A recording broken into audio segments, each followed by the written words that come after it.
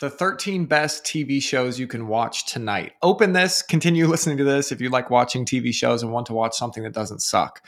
Hey, you, traveling today, so I'm dropping this list of all my favorite TV shows. If you can't find something good in here, I think maybe we've both been watching too much TV. So, number 1, Altered Carbon. Now, fair warning, this definitely isn't for kids, okay? There's nudity, there's violence, there's all of it. However, this is my favorite because I'm a huge future nerd. I never stop thinking about what the world will look like in 10, 20, 100, even 1,000 years. This is the first TV show I've watched where I truly believed that this is what the world could look like in the future. It's staged like 1,000 years in the future, and it's absolutely riveting. Definitely not for everyone, though, so maybe watch the first episode and see if you get hooked.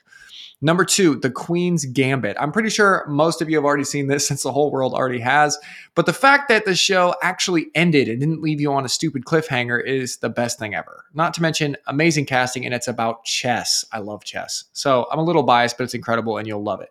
Number 3, The Office. Do I need to describe this one? It has a cult following for a reason.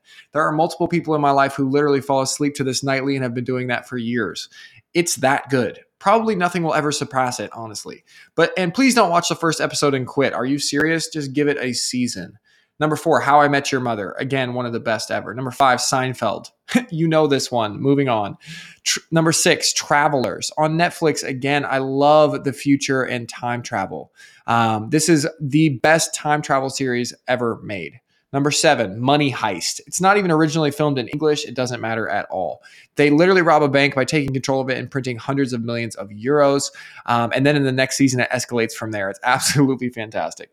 Number 8, Game of Thrones. Now, I say this with a huge caveat. Do not watch the last episode. Just watch everything up until the last episode and then imagine what your ideal ending would be. I'm serious. They messed up the ending so badly that if you can't handle that, you shouldn't even start. I was depressed for like a week after I watched the finale. Number 9, Breaking Bad. Obviously one of the best TV shows ever made, no question. It's about a dude who makes meth, go figure. Number 10, Broadchurch. You probably haven't heard of this, but it's wonderful. It's got incredible casting. It's a murder mystery detective style. Number 11 is 24. This is my favorite show growing up. They invented the cliffhanger ending. Seriously, Jack Bauer, baby. If you like action, then this should be required viewing. Number 12, Sherlock, the BBC one with the long episodes. Make sure you watch that one. And number 13, New Girl. Hilarious, heartwarming. Absolutely incredible show. Anyway, I'm probably forgetting like 500 shows that I've watched, but that's a really good 13 to get started. Let's just do this instead. Comment your favorite shows below and we'll get a nice list going here for everybody. I'm writing this letter a week in advance and predicting I'm having a blast in the sunshine right now. So I'm going to send that out into my own future. And I'll see you guys all on Monday. Thank you guys. See you guys soon. Bye.